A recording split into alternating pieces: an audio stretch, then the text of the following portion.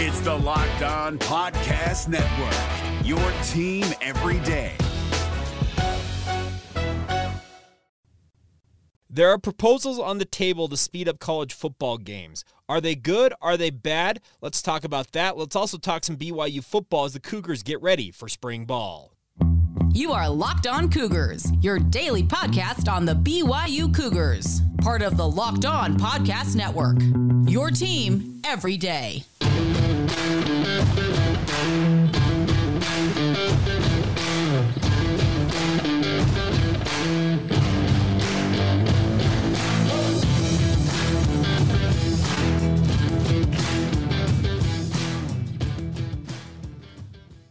What's up, everybody? I'm Jake Hatch, your host here on Locked On Cougars, your resident BYU insider. Thank you for making Locked On Cougars your first listen of the day. Always appreciate you guys checking out the show. Title sponsor on today's show is our friends over at FanDuel. This episode is brought to you by the FanDuel Sportsbook, the official sportsbook of Locked On. Make every moment more. Visit FanDuel.com/LockedOn today to get started. All right, we got a lot to cover ahead on today's show, but a quick reminder for you guys, if you've not done so already, make sure you hit that subscribe button. If you happen to be watching us on YouTube, hit that follow button wherever you get your podcast. And if you're on YouTube in particular watching this in video format, hit that bell icon just below here. I'm pointing the right way, I think.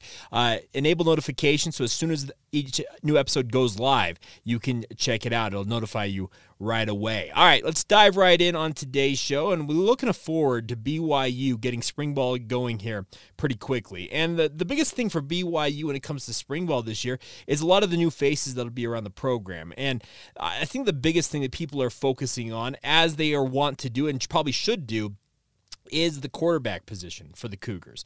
Now, I'm going to dig more into each one of the storylines I feel like that we'll be watching for throughout spring ball next week as we get geared up for that. It starts March 6th, so we're just a couple of weeks out from the start of BYU spring ball. But at the quarterback position is Kedon Slovis. Does he actually have the goods? Can he be the guy for BYU this year? He's got one shot at this. This is not a guy who's coming in for multiple years. He's got 1 year of eligibility remaining. He has intentions of making the most of this year and hopefully forging a path for himself to the NFL. And if it all goes according to plan, great, because that benefits BYU in a big way. Because if you get an NFL caliber type performance from a guy like Kedon Slovis, well, you're going to be the beneficiary of it if you're the BYU football program. But it all starts here in spring ball. You have to obviously get integrated with the offense. He's been learning that since the moment he started being recruited by BYU. If you talk to people about it, he really got in, started looking at the playbook, trying to understand things. There have been some skill development opportunities during the winter conditioning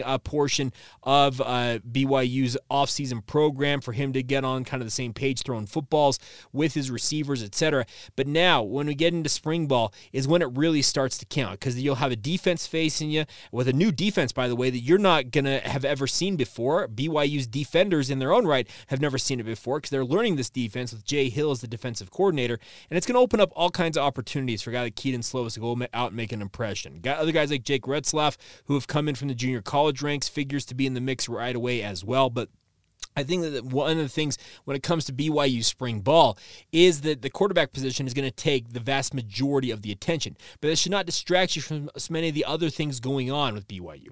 At the running back position, is Aiden Robbins the guy? Can Hinckley Ropati unseat him? Is a freshman like LJ Martin, well, actually, no, LJ won't be in school at BYU. He actually will not be enrolling till summer, but so ignore that part of it. But can a guy like Aiden Robbins take that job, make it his own in spring ball? Or is Hinckley Ropati, what we saw down the stretch last season, is just kind of a glimpse of what he's capable of doing? And can he emerge as the next great BYU running back in this offense? You move to the offensive line and be a mishmash of guys moving to different spots. I think you'll see Kingsley Sewell-Mataia move from right tackle to left tackle. Connor Pay figures to factor in at any one of three positions, both guard spots as well as the center spot, which he held down as the starter for most of last season there.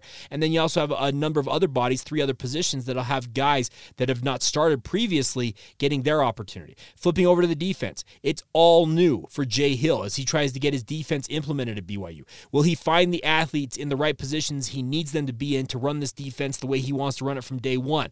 I would bet no, but he will find answers, at least some answers, it feels like, during spring ball. Guys on the defensive line, linebacking core, and in the secondary all have essentially a clean slate here to go out and show what they can do. Now, Jay was on staff during the bowl preparation season, so he has not had an opportunity to watch these guys practicing under the previous regime of BYU's defense, so he has at least a baseline knowledge of what BYU has talent-wise on this defense. How will they fit in? Where are the pieces? Where are you going to put them together when it comes to running this new defensive scheme if you're Jay Hill? It's a big opportunity, and every player out there on the BYU defense has got to be thinking, now this is my opportunity to make an impression. If you were buried on the depth chart previously under the previous coaching staff, well, this is your chance to, like I said, have that slate wiped clean, and you get to kind of essentially start over and reprove yourself to this coaching staff.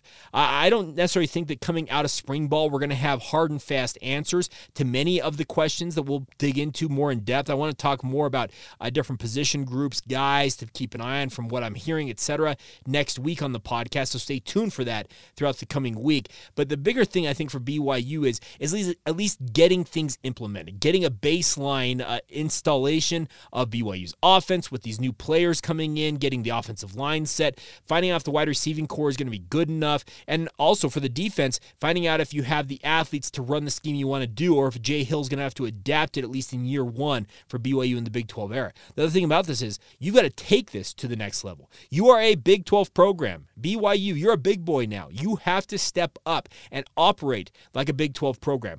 No longer are you a G5 or a Power 5 adjacent program who aspires to live this life. You're living the life. This is it. This is the start of the Big 12 era for BYU football, and it's a huge opportunity, but also a big, what I'm trying to say, it's a big responsibility as well for them to shoulder as they move into being a Big 12 member. So there is a huge opportunity here for BYU in spring ball. Like I said, do I expect to have hard and fast answers coming out of the month-plus long sessions of BYU spring ball? No, I don't, and I don't think they do either. But they want to at least get the baseline for this program, get them on the path to understanding what they're trying to do, and then once they reconvene officially during August for training camp, you can really start to narrow in on things. The player-run practices, the workouts throughout the upcoming spring/summer period are going to be critical for all these players to understand that, hey, there's a personal responsibility here, like I mentioned, with being a Big 12 program and being a Big 12 player, a member of a Power 5 program. You've got to take it to the next level individually. And I think that's the other thing about this. This spring period will also probably weed out some guys. Guys may transfer after the spring period. May 1st is opening the new transfer portal window for about 2 weeks. BYU also, at the same time, on the flip side of that coin, will have the opportunity to evaluate during spring ball and realize, okay, maybe we need to add another secondary player. I think they do. Maybe we need to add another wide receiver. I think they do. Maybe we need to go out and bolster the linebacker position. Maybe we need to do a couple of things. This is the period to understand that and then use that 2-week window, whether it's as a player you feel like, you know what, I'm better served going elsewhere, or as a BYU football coaching staff looking at who jumps into the portal and pounce on them in terms of the recruiting process and bring them into the program. Obviously, they would not be coming in until the summer/August training camp period, but it's a huge opportunity here for the BYU football program, and I, for one, cannot wait. It's a whole new era. I'm super excited to be covering BYU in a conference, literally for the first time in my professional career. The last time BYU was in a conference, I was an intern at KSL News Radio working for Greg Wrubell. Just kind of an intern doing a hodgepodge of things, kind of get my feet wet in the radio world. My professional radio career and working in BYU, not working in BYU, working with BYU on a professional basis as a sports media member has all been as an independent program. I'm excited to have the Big 12 around us on every front, and I cannot wait for it, and I cannot wait to get it started with BYU spring ball. Now, there are other questions out there that are proposals out in front of the NCAA's Division I Council, who's going to make determinations on changes that could be implemented. There are 4 proposals on options to speed up college football games. I think it's a great idea to speed up college football games, fit them into a tighter time window, etc. But are these the right options for college football? We'll get into that in just a moment. First, a word on our friends over at FanDuel. And of course, the midway point of the NBA season has come and gone. We are just about to restart the NBA season. The stretch run is here. Now is the perfect time to get in with it and download FanDuel, America's #1 sportsbook, because customers are getting a no-sweat first bet of up to $1,000 That's a bonus bet back if your first bet doesn't win. Just download the Sportsbook app. It's safe, secure, and super easy to use. The best part is then you can bet on everything from money lines to point scores, threes drained, or any other type of prop bet out there. Whatever you're looking for, you also can go by the spread if you want to do it that way. That is what it's all about. The NBA resumes tonight, Thursday night, with a slate of games, and obviously the NBA playoffs are not far off. The best part is FanDuel even lets you combine your bets for a bigger chance at a bigger payout with the same game parlay if you want to do that. So don't miss out on the chance with your no-sweat first bet of up to $1,000 back in bonus bets when you go to FanDuel.com/lockedon. That's again, to get started, that's FanDuel.com/lockedon to learn more. Make every moment more with FanDuel, the official sports betting partner of the NFL. Today's show is also brought to you by our friends over at Perry Homes. Whether you're looking for your first home or you're ready to upgrade to your dream home, Perry Homes has a house for you. For 50 years, Perry Homes has been Utah's premier home builder with communities throughout the state. They have many communities, home designs, and price points to meet your needs. The best part is they got communities across, up and down the Wasatch Front and throughout the state of Utah. Davis, Salt Lake, Tooele, Utah counties, also multiple communities in Washington County near St. George. They have over 50 unique home designs from ramblers to two-story models to townhomes. They even have quick move-in available if you're ready to move now. Get into one of their homes that's already built. And they offer generous financing incentives also through their preferred lender if you want to get started on that front as well. So visit PerryHomesUtah.com to see what's new in Utah's finest neighborhoods. Once again, that's PerryHomesUtah.com. For 50 years, Utah has been coming home to Perry Homes. Thank you once again for making Locked On Cougars your first listen of the day. Make sure you check out our brand new podcast here on the Locked On Podcast Network. That is Locked On College Basketball. We're days away from March Madness being here. March officially coming. Everything you know about the college basketball scene is available now at Locked On College Basketball. Get it available on YouTube and wherever you get your podcasts. All right, so there are 4 proposals out there that are going to come up in front of the NCAA rules/Division I Council committees in terms of an idea to speed up college football games. Now, we know as a television product, college football games, they're pushing sometimes 4 hours, and they're supposed to fit into 3.5-hour time windows. The NFL's got this down to a science, it feels like. If a game goes longer than 3 hours and 10 minutes in the NFL, it's probably an overtime game. It really is. They have it down to a science. Well, college football understands that there's an opportunity, or at least they need to cut down on some of the lengthier games out there, if at all possible. Now, they have 4 proposals in terms of in-game changes that could happen that would speed up the game. I think some of them are smart, other ones don't make sense to me, but let's talk about them. Number 1, they prohibit the use of consecutive timeouts. So icing the kicker, you call timeout one time, but then that's it. And I think that's absolutely smart. Don't call these multiple timeouts. We have another timeout, 30 seconds in length, and it's a waste of everybody's time. That's an easy one. Implement that. It should be rubber stamped and moved in right away. The second one, no untimed downs at the end of the first and third quarters due to a defensive penalty. The down in question would begin at the start of the second and fourth quarters, respectively. I don't think this is really going to do much of anything because very rarely do a first and a third quarter end on a defensive penalty. If you want to put it in there just in the off chance it does, because I think it's a minuscule amount of games, and if it does cut down on 1 to 2 minutes, great. I just don't know that necessarily is going to answer all the questions. The prohibit the use of consecutive timeouts, it absolutely, to me, would speed up the game. Number 3, a running clock after converted first downs, except those inside of 2 minutes. This is the NFL rule. The NFL, obviously, after a first down, they don't stop the clock like college football does. I think this is absolutely something that should be implemented. I think it would speed up games, and it would change the whole philosophy of how teams go about things. Because you obviously, when you've in late game scenarios, when you can have that first down stoppage for a short period, maybe get somebody's hustle on and off the field, and then you're right back to it. That gives you an opportunity. But it would happen in the last 2 minutes, so it keeps that alive in late game scenarios. But during the open portion of the game, I guess I should call it, or maybe the vast majority of the game, this is the NFL model, and absolutely, I think it'd be a smart thing to do. There are some people out there, well, it makes college football distinct. Well, you know what? College football, let's be honest, it's a professional game now. Players are being paid. This is a professional product now, and the slowing down the game, it's just not worth it. And obviously, they're talking about this also being a player safety issue. This is one that would speed up the game, cut down on the number of plays, and opportunities for players to get hurt. Now, the fourth one, which I don't know that this is going to answer the question, but it seems interesting, but I don't like it. A running clock after an incomplete pass as soon as the ball is spotted by the official.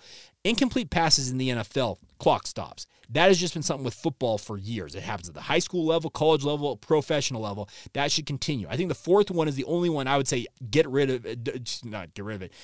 approve that one. The other 3, makes sense to me. Now, if you truly want to cut down on plays in a game, cut down on the TV window product, I understand that the player safety issue is one thing over here, and these are supposed to do that, maybe lessen the amount of plays and the opportunities for guys to get hurt. But if you truly want to make your product more compelling, you need to make it a tighter package. 20-minute halftimes, and this is a separate deal for me. This is not a player safety issue. The NFL has a 12-minute timeout in a regular season game. 12-minute halftime in a regular season game. College has 20 minutes. And I get it. Any of you who have band members that are in your family, I have some of them in my family, the halftime band show is a big opportunity for marching bands. Here's the thing. Do you really watch it on a week-to-week basis? Do you really engage with it? That can go away really quick. You can cut it down to 15 minutes. You can cut it down to 12 minutes like the NFL and get right back to the action. You don't need to take 20 minutes and then have the teams lumber back out and get back after it. It's not worth it. I would cut it down to 15 minutes and just save yourself a little bit of time there. That's the thing about this. The product of college football and sports in general is that attention spans are getting less and less. And there are a myriad of reasons as to why there are shorter attention spans in our general populace out there. But if you want to continue to grow your brand, grow your product, make college football as great as it has been, you got to make some changes. And I think the three of these, like I said, one, prohibit the use of consecutive timeouts, easy one for me. A running clock after converted first downs, except those being inside of 2 minutes, those are easy ones to implement, and those would cut down on the number of plays in game and also save some wear and tear on these players' bodies. But if you truly want to just kind of compact the schedule, well, cut down on TV timeouts. That's another thing I probably should have discussed, and cut down on halftime. You can make this a tighter package and get more games on. How frustrating is it as a Cougar fan that you tune in to, let's say it's FS1, and you tune in and you're like, okay, BYU kicks off at 8 o'clock. And all of a sudden you tune in and the game before it, they're just kicking off the fourth quarter, and it's 7:40 p.m. You're not playing 15 minutes of college football, especially if it's a tight game, in 20 real minutes of live action, of live time. That's just not going to happen. And you're like, great, now we're going to be relegated to being on what? The Fox Sports app, FS2. Do I even have FS2 in my television package, whatever I subscribe to? That's the frustrating part. Make it work. Either you figure out TV windows where you extend them a little bit longer to maybe 4 hours and understand that it's just part of the deal, or you take some of these proposals and truly cut down on it and try and get to more of that compact model. Get into about a 3-hour window if at all possible. It would be a positive, I think, for all entities involved: players, coaches, fans, administrators, advertisers, television broadcast companies. Everybody would benefit in my mind from it, but I'm just a simple dude out here in Salt Lake City talking about BYU. All right, coming up next, we'll round out today's show with some continued talk about BYU sports. BYU baseball was in action in their opener against Louisiana Lafayette. We'll talk about that. We'll also continue our look back at all 155 games of BYU's independent era. BYU and Utah State. How did things fare in 2013 in that rivalry? We'll get to all of that in mere moments. Today's show is brought to you by our friends over at Be Wearables, and I'm wearing another one of my shirts today. It's the Don't Play Soccer shirt, and the best part about Be Wearables is it's a local company, and many of you out there know that BYU has a global fan base, literally global. And many of you have lived in different countries. BeWearables.co, which is a combination of Beware and Wearables, has corrected real road signs from around the world that are just funny. That's the best part. They're celebrating the fun thing, and they've turned them into shirts. If you squint into your head a little bit, you'll discover that life is really funny. Each BeWearables design is based on a real sign that is oddly funny. This one is from I think it's from East Asia or something like that, where they say "Don't play soccer." Great. Well, BeWearables.co sells shirts and accessories that'll make you and your friends laugh. The best part is it's created by BYU alumni and fans. BeWearables.co converts silly road signs into high-quality t-shirts. They also can do hoodies, phone cases, tote bags, and more. Whatever you can dream up, BeWearables can help you guys out. They feature hilarious signs from travels all over the world, from Iceland to Southeast Asia to Brazil and more. The best part is they sell all of their shirts through Amazon. They're high quality. I love wearing these shirts. I got to say, Brad and his crew over there at BeWearables, they're absolute money. And the best part is they also do custom designs. If you have a custom one you'd like to be worked on by Brad and his company with BeWearables, go check it out. So go to BeWearables.co. That is Beware, ABLES.co. So BeWearables.co to browse through the collection of funny designs and order yours now. Life is funny. Wear it. That's BeWearables.co.